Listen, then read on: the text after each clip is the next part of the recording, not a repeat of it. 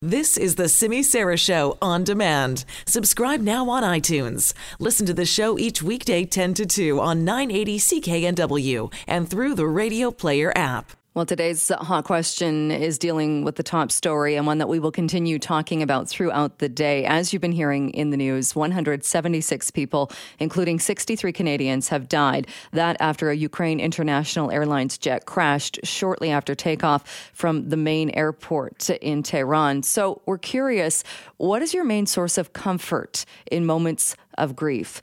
Do you talk about it with friends and family? Do you seek out counseling? Do you draw comfort from your faith or do something else? And if you're choosing other, give us a call on the Buzz line and let us know what you do when you're overwhelmed or when you're dealing with a story like this that is just so heartbreaking. You can give the Buzz line a call, 604-331-BUZZ.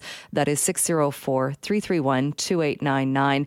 And also head over to Twitter at CKNW. I will retweet this as well at Jill Reports and let me know what you do. And it might help somebody else. If somebody else is looking and trying to figure out how to come to grips with this, how to come to terms with this, we'd like to know what you do to deal with these moments and days of grief. Do you talk to friends and family?